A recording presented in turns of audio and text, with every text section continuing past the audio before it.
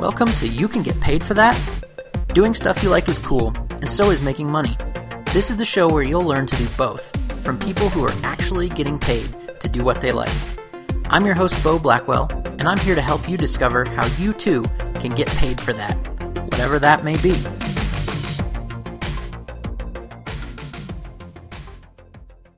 Hi there, and welcome to You Can Get Paid for That. This week I'm joined by Dr. Aziz Ghazipura, who is a doctor of psychology that helps people feel more confident, face their fears, and just get more out of life. I think you're really going to enjoy this conversation because not only do we talk about how he made the transition from an academic career path to launching his own online business and establishing himself as an expert, learning all the marketing and everything it requires to build a successful business.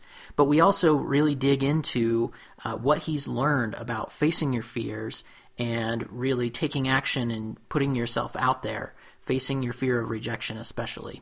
And that's huge for entrepreneurs. So if you're feeling the fear of trying to do your own thing and wanting to make more out of your life and really go after your dreams, this is going to be a great episode for you to listen to. So I hope you enjoy it.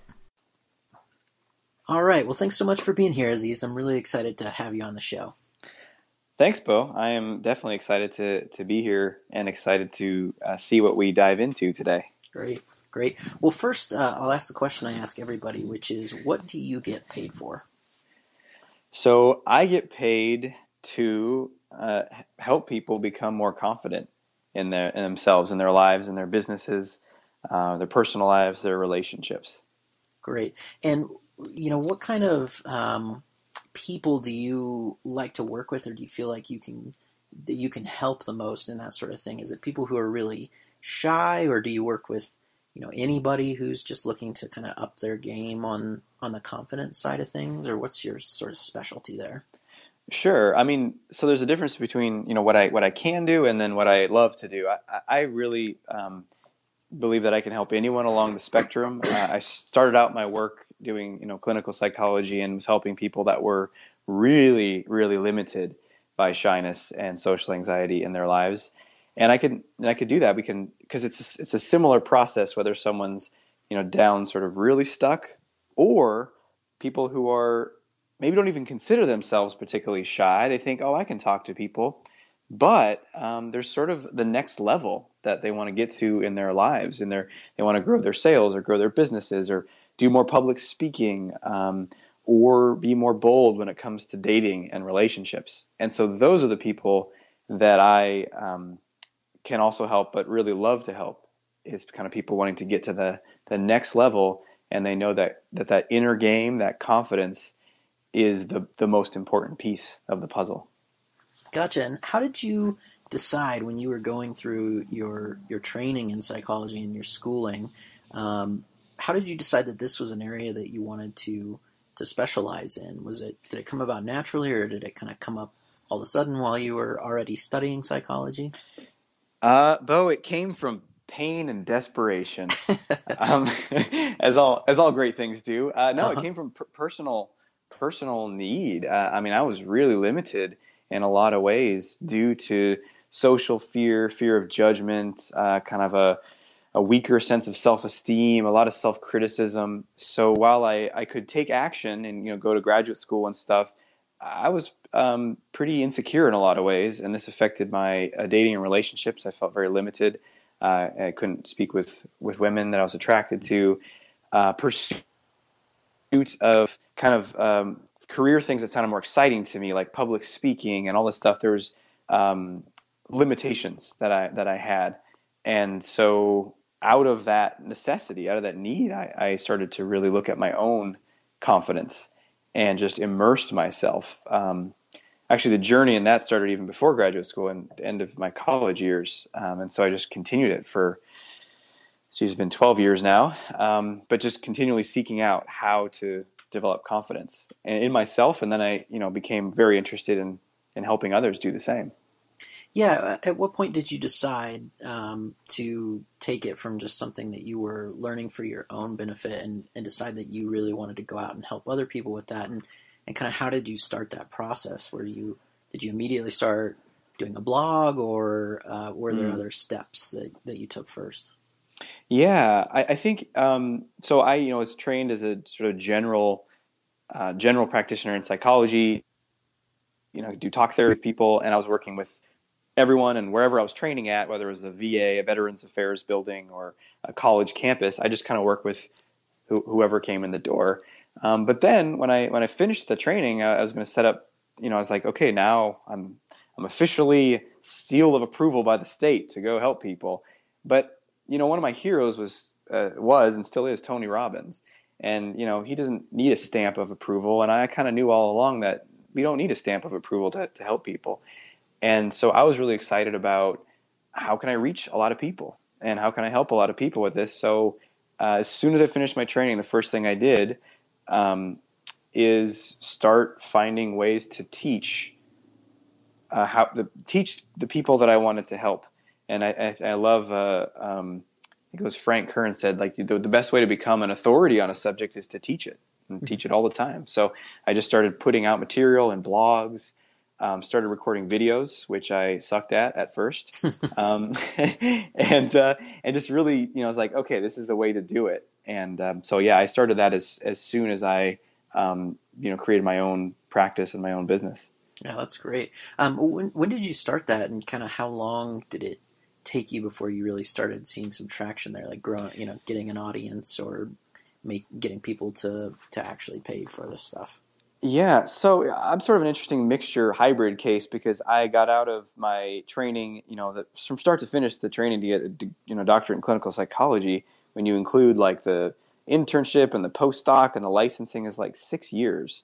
So I did all that, and then I got out and I was like, well, I have some student loans, and this other business that's my passion. That's what I'm here to do, and I need to pay bills and take care of myself. And so I started at the same time I was building up a local therapy private practice where I was wanting to also specialize. That's where I started working with people with more severe shyness and social anxiety. But I was also working with everyone on everything just because I wanted the experience and I wanted to kind of support myself.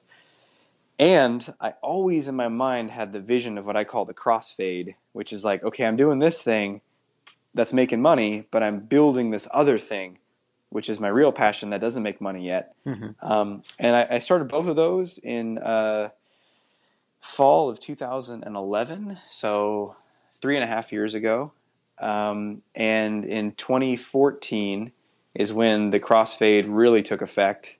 So I'd say it was probably about 2 years of building it without much return on that business, but it was I was doing it part time because I had to build up this local therapy practice and do all that work too, if that makes sense. Yeah, absolutely. So, I mean, you say there wasn't much return, but I'm sure you were laying the groundwork and establishing your authority and figuring out what people wanted and what was going to really be of interest and really be able to help that audience during that time.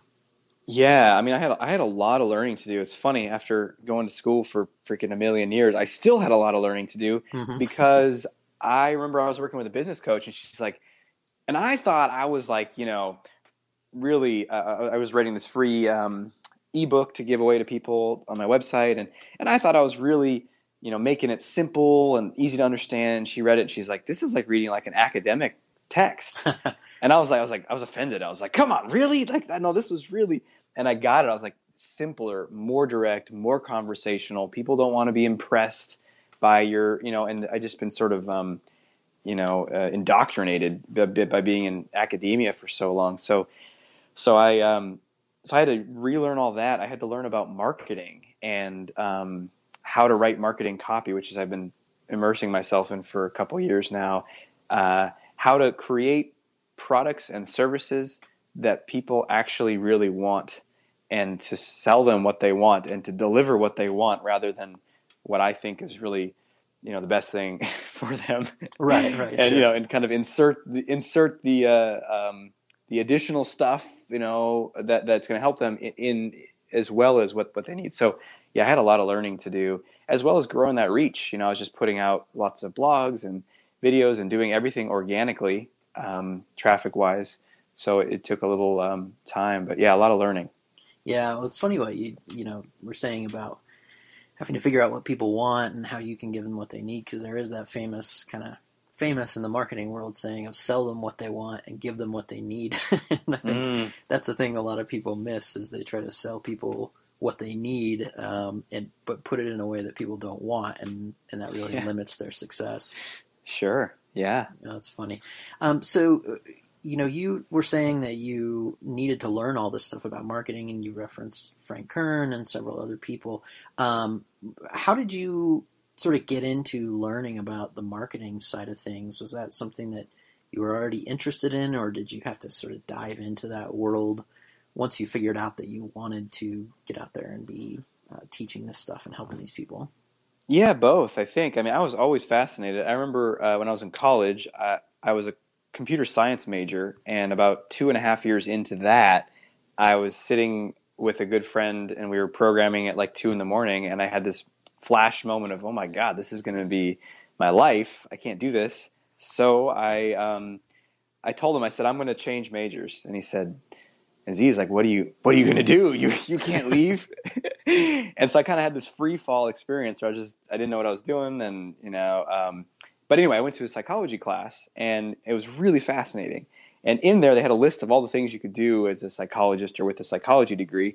And one of them was marketing psychology. And they referenced like all these, sort of marketers of days gone by. Like, I think his name was Watson, the guy who came up with the impulse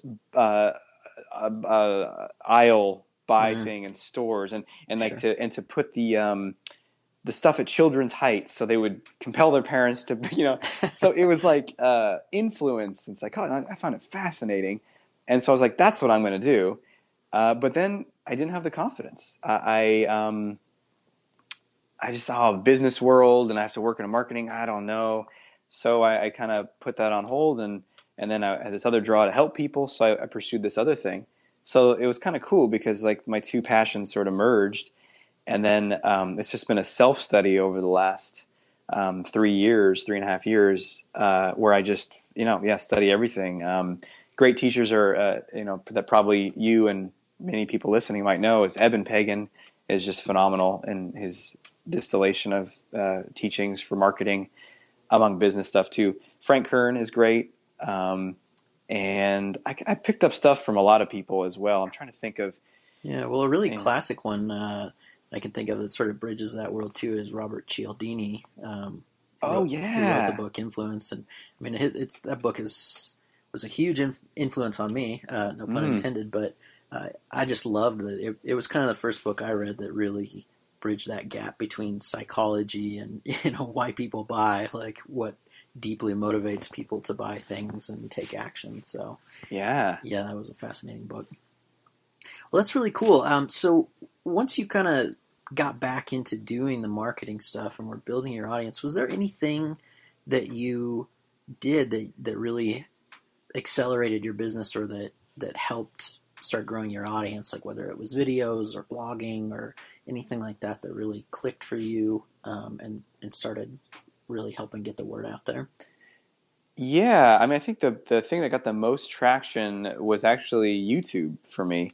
I do a lot of teaching through video, and as I got better at it and put more and more out there, it just started to grow more quickly. And so people would check out the videos, they'd benefit from watching them. They're all free, and then they could go to my website and get a free download or continue to learn and engage. And YouTube is just massive in its reach, and it's part of the Google behemoth. So it's a phenomenal way to reach people and to help them. So that one took off the most. I have other things that I did. I do a podcast as well, and that has a pretty good reach, but nothing compares to just how far YouTube can reach. Mm-hmm. Yeah, absolutely. What's the name of your YouTube channel and your podcast, in case anybody wants to check those out? Sure. The YouTube channel is called Get More Confidence. So you just search for Get More Confidence in there. There should be a bunch of videos that come up.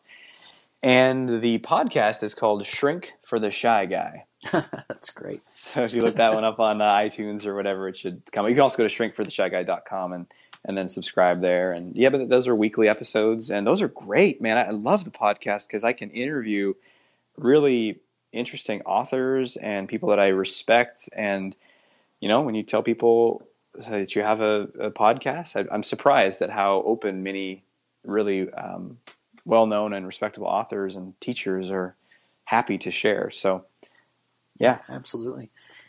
So when you started building up your traffic and building your site, how long was it, or what was your process for really starting to be able to monetize that kind of stuff? Did you have offers available right away, or did you work on building the audience first and then start adding in, paid products or speaking or whatever it might be later on once you kind of already had the traffic? I know I had something kind of from the beginning, which was the service of coaching with people. And I also pretty early on wrote a book, and I also created my first video training product as well. So I had things, just there was not that many people finding them or going to them. And but then eventually, so then it was a mixture of reaching more people, creating more products, and having more services and better services in terms of coaching and groups and other things to offer people. So it's kind of a mixture of both. And I'd say, if I started things in 2011, it was really towards the end. So say 2012, there was probably not much. And then 2013, some starting to come in. And 2014, it was just really took off to the point where I sort of scaled back and stopped doing the therapy practice and that sort of thing. Yeah, that's very cool. What would you say, or what would kind of be the mix in terms of your different offerings and how, not how well they sell in terms of dollars or anything like that, but do you primarily run your business from your online offerings, or do you do a lot of one-on-one coaching or paid speaking or that kind of thing? Sure, that's a great question. So I like to think of it as pillars, right? There's the coaching pillar, there's the products pillar. I swear there's another pillar in there, but I can't remember it at this moment. So those two are obviously the most important ones. But so I'd say right now my business is primarily supported on the coaching pillar, and more so slowly more and more with the product side of things. My goal is to have it be more of a mixture, because I love the creation of stuff. I love the one-on-one and group work, which is all actually distance now for the most part. I have very few local clients here in Portland, Oregon, where I live. So that's sort of limitless in terms of space and distance. So, but I would like to do more of the products, and that's kind of what I'm building right now, is how to reach more people. And it's cool because products are more accessible than coaching. I mean, coaching is a big investment and time, in terms of time, money, and energy and motivation. And the product is a great way for someone to get a lot of benefit quickly, and not, without having to invest 6 months of their time and thousands of dollars. They can just kind of get a boost for wherever they are right now. Yeah, absolutely.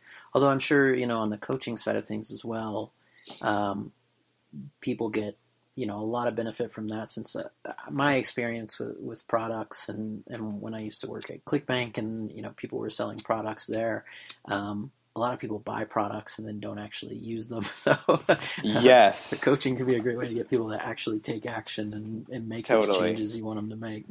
I am guilty of that. That and or buying the product and like watching the first two, modules, and then, so I definitely am that. I think it's just human, to do that. And you're right. I think, in terms of life-changing results, nothing can compare to coaching. I think it's it's incredibly powerful for change for a variety of reasons. But one of them is that ongoing focus on it. It's like, hey, let's keep looking at this area of your life, which when it's just on our own, man, we can find 1,000,001 reasons why we'll put it off or do it later or talk ourselves out of it, and so forth. Yeah, absolutely. Well, it sounds like you have a really solid, what I would call funnel for getting people to actually take action once they've consumed your free content. So whether it's your videos or your blog posts or that kind of thing, could you break down for us what that funnel looks like? You mentioned you have a free book and that sort of thing, but if someone, say, watches one of your videos on YouTube, where do you send them after that, and kind of how do you go through that process of trying to get them to buy your product or become a coaching client? Sure. So what I love about it is and what I learned from Brendan Burchard and Frank Kern and other people is you just offer people a lot of stuff and help them, and then if they invite them, if they want to go deeper and further their learning, to do that. So it's sort of like, they get to sample it and try it out in their life, and if it provides them benefit and they're ready, they can take the leap. So the way I do that is I have they go to the website, and if they want to, they can download a free ebook called 5 Steps to Unleash Your Inner Confidence. And I like the idea of over delivering. So it's like a really it's like if someone took that ebook and just did what it said in there, they might not even need to go further, right? But Right. that's of course that's the biggest challenge. But anyway, so it's I love the idea of free stuff and really good free stuff. For several reasons. One is you help people, and it just feels good to do that way. Secondly, if a person reads that and they're like, "Whoa, this is the free stuff," I bet the paid stuff is even more awesome. And of course, it hopefully would be if we're following up on delivery. So then I also have so they can get into sort of the main list that way, or each product has its own little mini pipeline where. So there's an ebook or training that's specific to that topic. So, say one of my products is the Confidence Code, which is all about building your self-esteem and social skills, so you can become really skilled in any social arena, particularly in business, for meetings, networking, but also your personal life. So there's a free ebook they can get. That's specifically about that teaches them all about self-esteem and social skills. So there's several different channels that enter someone into the list, and then no matter where they are, the approach is the same, which is offer teaching, usually in the form of video, just because I like to do that the most, and I think it's the most engaging for a lot of people.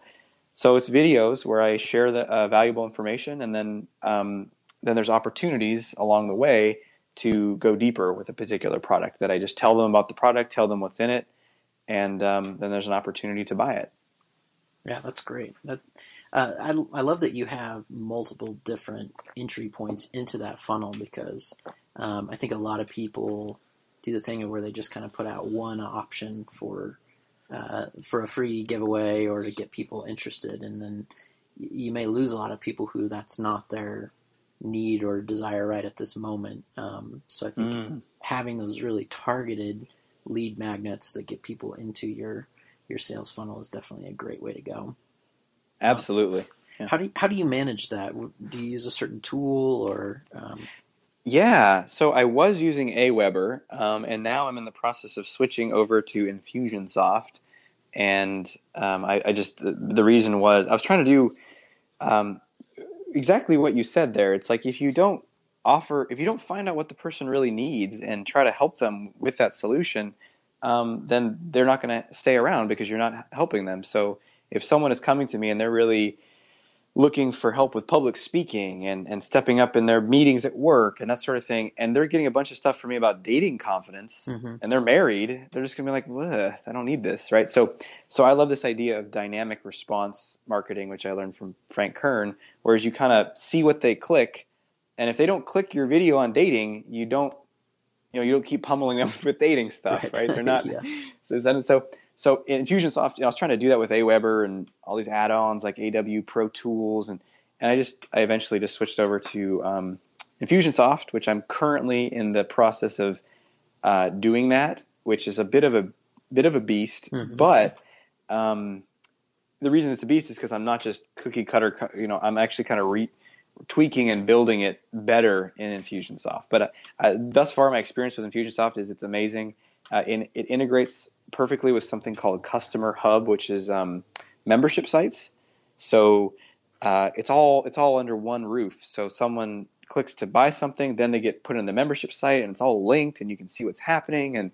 And so far, about 2 months in, I'm really impressed. And their customer support is awesome. You can call them, and someone like will pick up the phone and walk you through whatever you need help with. It's really cool. Yeah, that's awesome.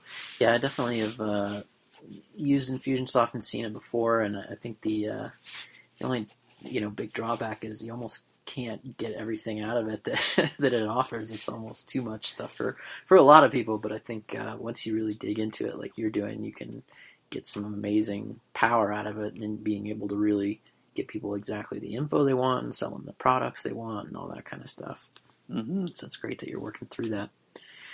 I wanted to switch gears a little bit to talk about some of the stuff that you've discovered in working with people and in your own personal transformation as well around how to get more confidence, because I think that's something that we could all use, and I know especially as aspiring or current entrepreneurs, I know I go through a lot of moments of self-doubt or social anxiety or that sort of thing. So what are some tips that you've developed for how we can have more confidence in something like entrepreneurship, where there's a lot of uncertainty or fear of failure or rejection? That's a great question, and it's one of my favorite topics. I was just in a mastermind meeting the other day, and one of the guys was saying, being an entrepreneur is not for the faint of heart. And I like that. And he was also talking about maybe it was in the 4-Hour Work Week or something else. Tim Ferriss has this courage challenge. Like, he encourages you to go lay down in the middle of the floor in a coffee shop and just kind of, lounge back. And, everyone's going to look at you and be like, what's going on with this guy?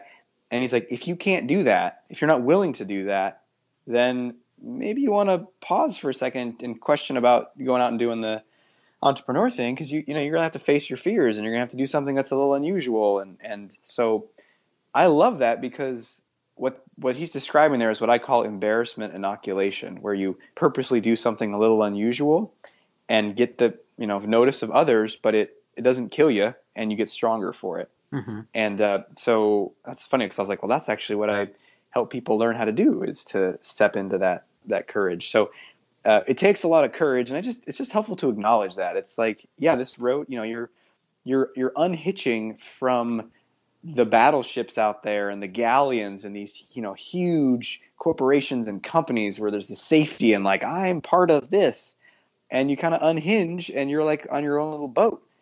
And the cool thing is you can go wherever you want. Mm-hmm. Scary thing is you can go wherever you want. Yeah, absolutely. And oh my God, I'm not attached to the galleon. What about the big waves? So just a first step is, I think, just really acknowledging that and commending people listening that are doing it and are considering doing it even is an act of courage, I think. And I think the crux of it is exactly what you said there, which is fear of rejection and failure. And those are like the two biggest demons that we must face in order, in life, really, whether it's for dating and relationships or business or income or pursuing a career that's satisfying to you, not just something that, that you can get by with. And so I think we really have to look that stuff square in the eye and be willing to face those things. Because confidence comes from being willing to face it directly and experience it, and to know that you're going to get stronger from that. And I have a bunch of different ideas, and we could dive deeper into that. I just want to check with you to see if you have a specific question, or you want me to keep going on like fear of rejection. And yeah. I think that's a great topic. I would personally love to hear about that, and I think a lot of people would, because I think that fear of rejection keeps so many people from ever taking the first step, or really even making the effort to really get the word out there. Like, they might start a blog, but then not tell anybody about it, or that kind of thing. So, and some people, they do something but end up self-sabotaging because what they're really afraid of is that they'll share it with their friends and their friends won't like it or something like that. Yeah, or as the old Adam Sandler skit goes, they're all gonna laugh at you. Yeah, They're all exactly. gonna laugh at you. So, Totally. absolutely. And this is great because I'm actually currently working on my second full-length book, and there's a whole section in there about rejection, and so a concept I like to think of as rejection proof, which means something different than you might think it means. You might think rejection proof means I never get rejected, but that's actually totally unrealistic. And the only way to not get rejected is to not in any way ever put yourself out there. Right. And so that's not an option, especially Mm-hmm. as an entrepreneur or business owner. So I think the best thing to do is to be able to respond to rejection in a different way. And because I've just been working on this, I have a bunch of stuff queued up in my brain. So several distinctions that can be really helpful. One is this idea versus internal. In fact, my answer to your question, Bo, is going to be kind of on three levels. One's going to be intellectual, one's going to be emotional, and one's going to be like tapping into the human spirit. So the intellectual one, for those of us who like to live in our brains, is this idea of internal versus external rejection. And the vast majority of the pain around rejection, and then the fear of it, because what we're scared of is how it feels. Mm-hmm. Oh God, I'm going to feel terrible, and so the vast majority of that pain is actually not due to the external rejection; it's due to the internal rejection. So external is what actually happened. You say, "Hey, do you want to buy my product?" And someone says no. Do you want to work with me? Someone says no. Do you want to go out with me? Someone says no. Did you like my blog? No. That's the external rejection. And in 9 times out of 10, or maybe even more, 99 times out of 100, it's pretty mild. Mm-hmm. I mean, it's pretty like, no thanks, or no response, or whatever. And the lion's share of the damage is coming from this internal rejection, which is what we say to ourselves, stuff like, oh my God, this is terrible. I'm a fraud. I'm a loser. I'm never going to get this. Everyone thinks I'm ridiculous. I can't, And that's where all the suffering comes from. So if we can make that distinction and say, wait a minute, this has nothing to do with the outside. This is just me and me. Then it gives us a lot of power to work with it. Mm-hmm. And it gets into the realm of, okay, I have to relate to my rejections and failures differently. And that brings us to, there's a whole thing I teach in one of my products about that called optimal self-coaching, where you change the way you talk to yourself. But let's just dive into how to do it. One way to do that now, and this gets into the more of the emotional realm, is, sometimes we can try to talk ourselves out of it and say, hey, that was pretty good, or, I don't know, a million ways we try to do it. And it usually doesn't work that well. We just feel bad. We feel bad in our guts and in our heart, and it's squeezing. And so I think the best way to deal with it is actually to just face the feelings directly. Mm-hmm. And the only way out is through, is the phrase that I love. So it's literally just like slowing down and breathing and getting out of our heads for a minute and just feeling that place right in your chest where you're like, ugh, and it hurts and it squeezes and it feels hollow. And you just breathe and stay with it for 3 minutes, 4 minutes. When your mind picks up with the stories about how bad you are and how nothing's going to work, you just say, okay, let my mind do its thing, and go right back with your attention right there into your chest or your stomach and just breathe.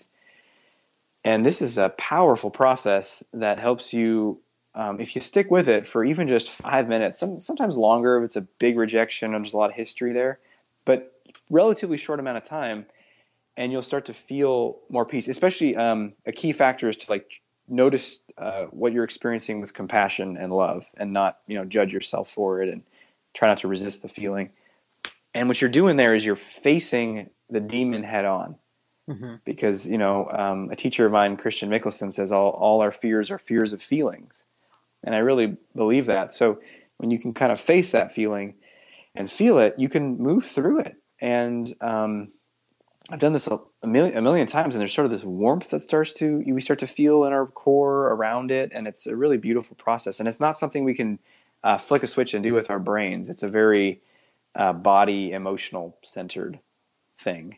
Yeah, I love that that idea and that kind of practice, because I feel like there's a lot of power to accepting those kind of feelings and saying, not trying to minimize them or think them away through the power of positive thinking. I mean, there are a lot of people who say never think any negative thoughts. You should only think positive. And for one thing, I think it's unrealistic and impossible. But I think in some ways too, it really prevents you from learning anything or from really coming to an understanding that there are going to be tough times, but that you can use those to help fuel the good times as well, and to help figure out,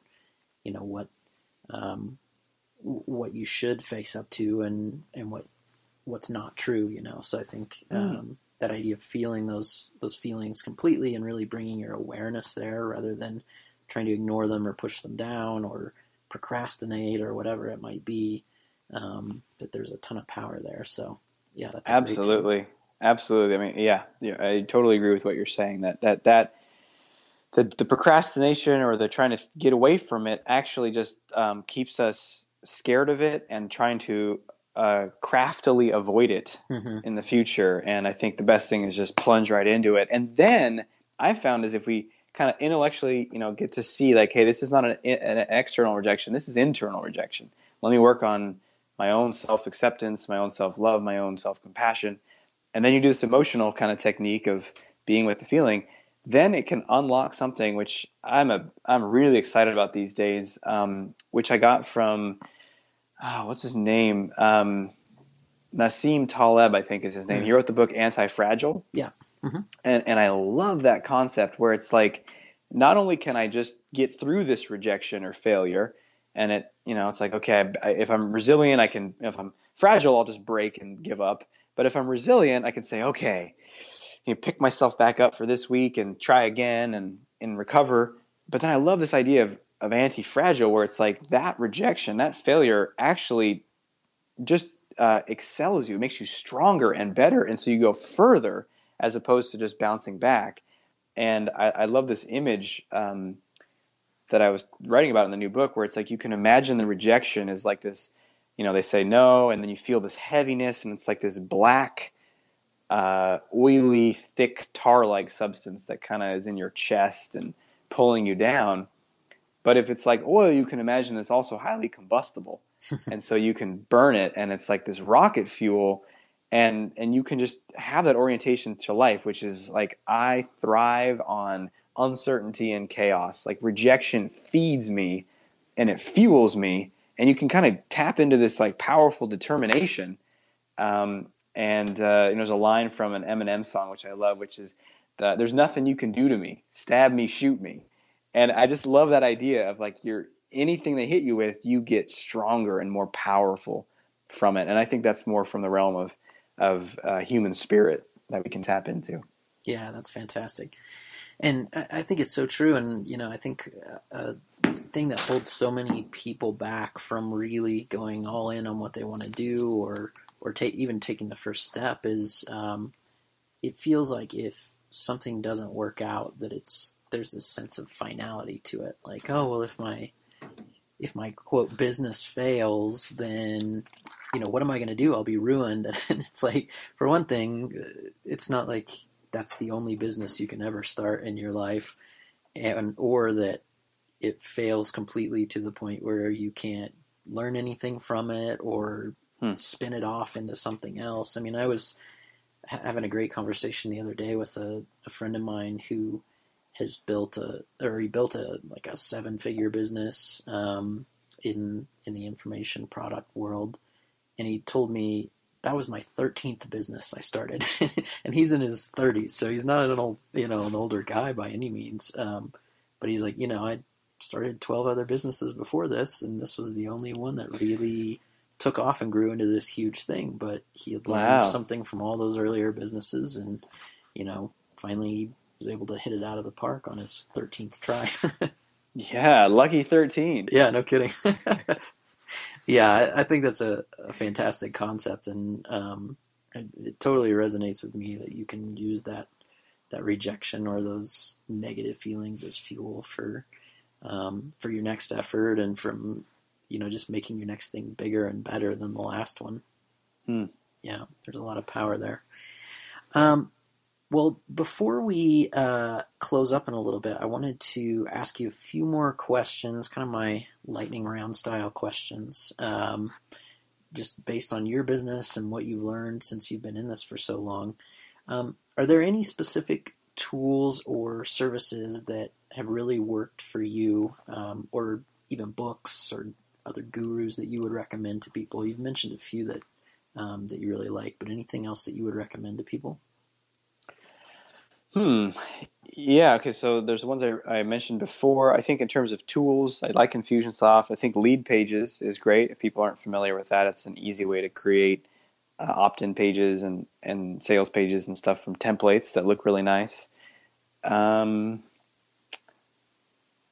I also am started recently working with a company called EA Help, which they help you find an amazing assistant, Hmm. executive assistant to help you with stuff. Okay. And they find the person, they match you, they have you take personality tests to see that it's a good fit. And I just started about less than a month ago with them, and I am exceedingly pleased with the person they have me matched with. She is amazing and proactive, and so that's going to really help me accelerate things. So if people are listening are at that stage where, that's where I was getting to. Like there's this bottleneck where if you're doing everything, and I was doing everything, you just can't grow because you're responding to emails and then you're editing the videos and then you're doing that, and it's so I'm really into outsourcing. Another great tool for that is Odesk, which is a way, sort of like Elance, I think, is another one. I think they might have even merged recently, but yeah, so Odesk is a great way. I'm in the process of finding video editors through there. I'm kind of doing a little trial.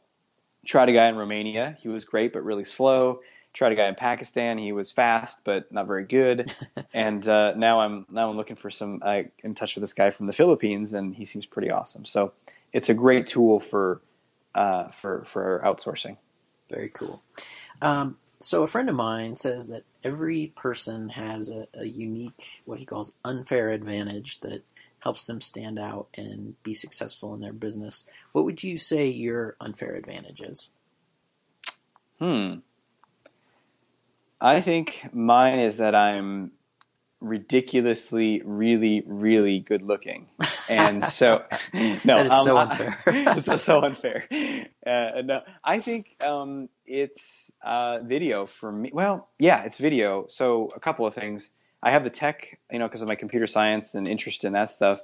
I'm not scared of like learning how to use the editing for it, which was helped me produce a lot of this stuff. But actual on camera speaking, I just comes real. I just get it. I didn't always get it. I learned it, but then there was something that got unlocked there. So speaking in general, I think I studied a lot of speakers, and it's the kind of thing where I think anyone can learn it. It's about being animated and alive and expressive and authentic and free, and so anyone can do it. But I just have learned that, and actually one of a future products that's planned is called Video Charisma, how to be extremely confident on camera. So, because I think that's so important for business owners and entrepreneurs. So I think that's my unfair advantage. Yeah. Oh man, I think that Video Charisma product is a fantastic idea because I see a lot of people where they do video and they like doing video, but they don't they don't have that charismatic thing going on like a Brendan Burchard. I mean, I think of him on video, and he's just fantastic to watch on video. He's so animated and charismatic. So I think that could help a lot of people for sure. Very cool. So for our last thing, I wanted to ask you where people can find out more about you and find out what you're working on. Sure. Yeah, the best place to just go to the main website, which is socialconfidencecenter.com. You can just Google the term social confidence too. And that's a great way. You can find out, you can get to the link to the YouTube channel from there, but also ebook as well, and learn about the products that I have and coaching and other things. So that's the best place. Everything you want to find out, you can find there. Very cool. And I'll be sure to link that up as well as link to your YouTube channel and books and all that stuff in the show notes of the episode. So that's great. Cool. Well, thanks so much for taking the time. This has been awesome. I mean, I really enjoyed learning more about your business as well as all the great tips you gave for overcoming fear, because I think that's something that so many of us are facing on a daily basis, even people who have established businesses. So yeah, thanks for taking the time. You're most welcome, Bo. And just one last thing about that is like, I just don't think it ever stops. I think we just reach higher quality problems, and the idea that I'll get more money and my business will be bigger and then everything will be fine is, it's sort of an illusion that we all want to figure out we all know it's not true, but then we want to find that out for ourselves. So right. I think that there's this, it's just higher quality problems, and then you get into having to hire people and manage, and I just want to encourage anyone listening to, if you haven't started your thing yet, if you're kind of in a job and you're like, I know this thing, but I don't know, and I'm sure this is probably something you encourage, Bo, but just take some action, do something on the side, because even if you get a little less free time or whatever, it will feed your soul, and there's something that you're here to do. And if you're not satisfied in your job, then that's a sign that your inner calling is pulling you towards something. And I think we all have a purpose here, and whatever you're drawn to is a signal of that. So I really just encourage people to take the leap, and you'll set yourself free by doing that. Yeah, that's a great point. And I think, too, to go back to, very early in the interview, this idea of the crossfade that you talked about, I think that's a fantastic way to do it, and a good way to overcome that fear of rejection is, don't just quit your job and start trying to pursue your dream with no safety net. Start building it up on the side and feeling, getting those small wins under your belt of getting your first subscriber to your email list, or getting your first positive review on iTunes, or whatever it might be. But mitigate that fear and that risk by just taking action and doing things now while you still have that safety net of a job, but with the goal and with a good plan in place for doing that crossfade and moving into your new thing. Absolutely. Listen to that man. He knows what he's talking about. All right. Well, thanks again, Aziz. It's been great talking to you, and I really appreciate everything you shared. Absolutely. Thanks again. Hey, Bo here. I wanted to say thanks so much for listening to the show. If you're enjoying it, or if you have an idea for how I could make it even better, it would really mean a lot to me if you could leave a review at youcangetpaidforthat.com/iTunes. Leaving reviews really helps to get the word out about the show, introduces new audience to it to make it even better, and is your way of telling me how I can make it the best show possible for you. Also, if you'd like to get all of the updates that I have on the blog, on podcast episodes, and get a copy of my Quick Start Biz Quiz, which is a real simple one-page document with some questions you can answer to get really clear on your business, how to get it going, and how to make it even better, just go to youcangetpaidforthat.com/subscribe, and you can sign up there. Thanks again for listening, and I'll talk to you soon.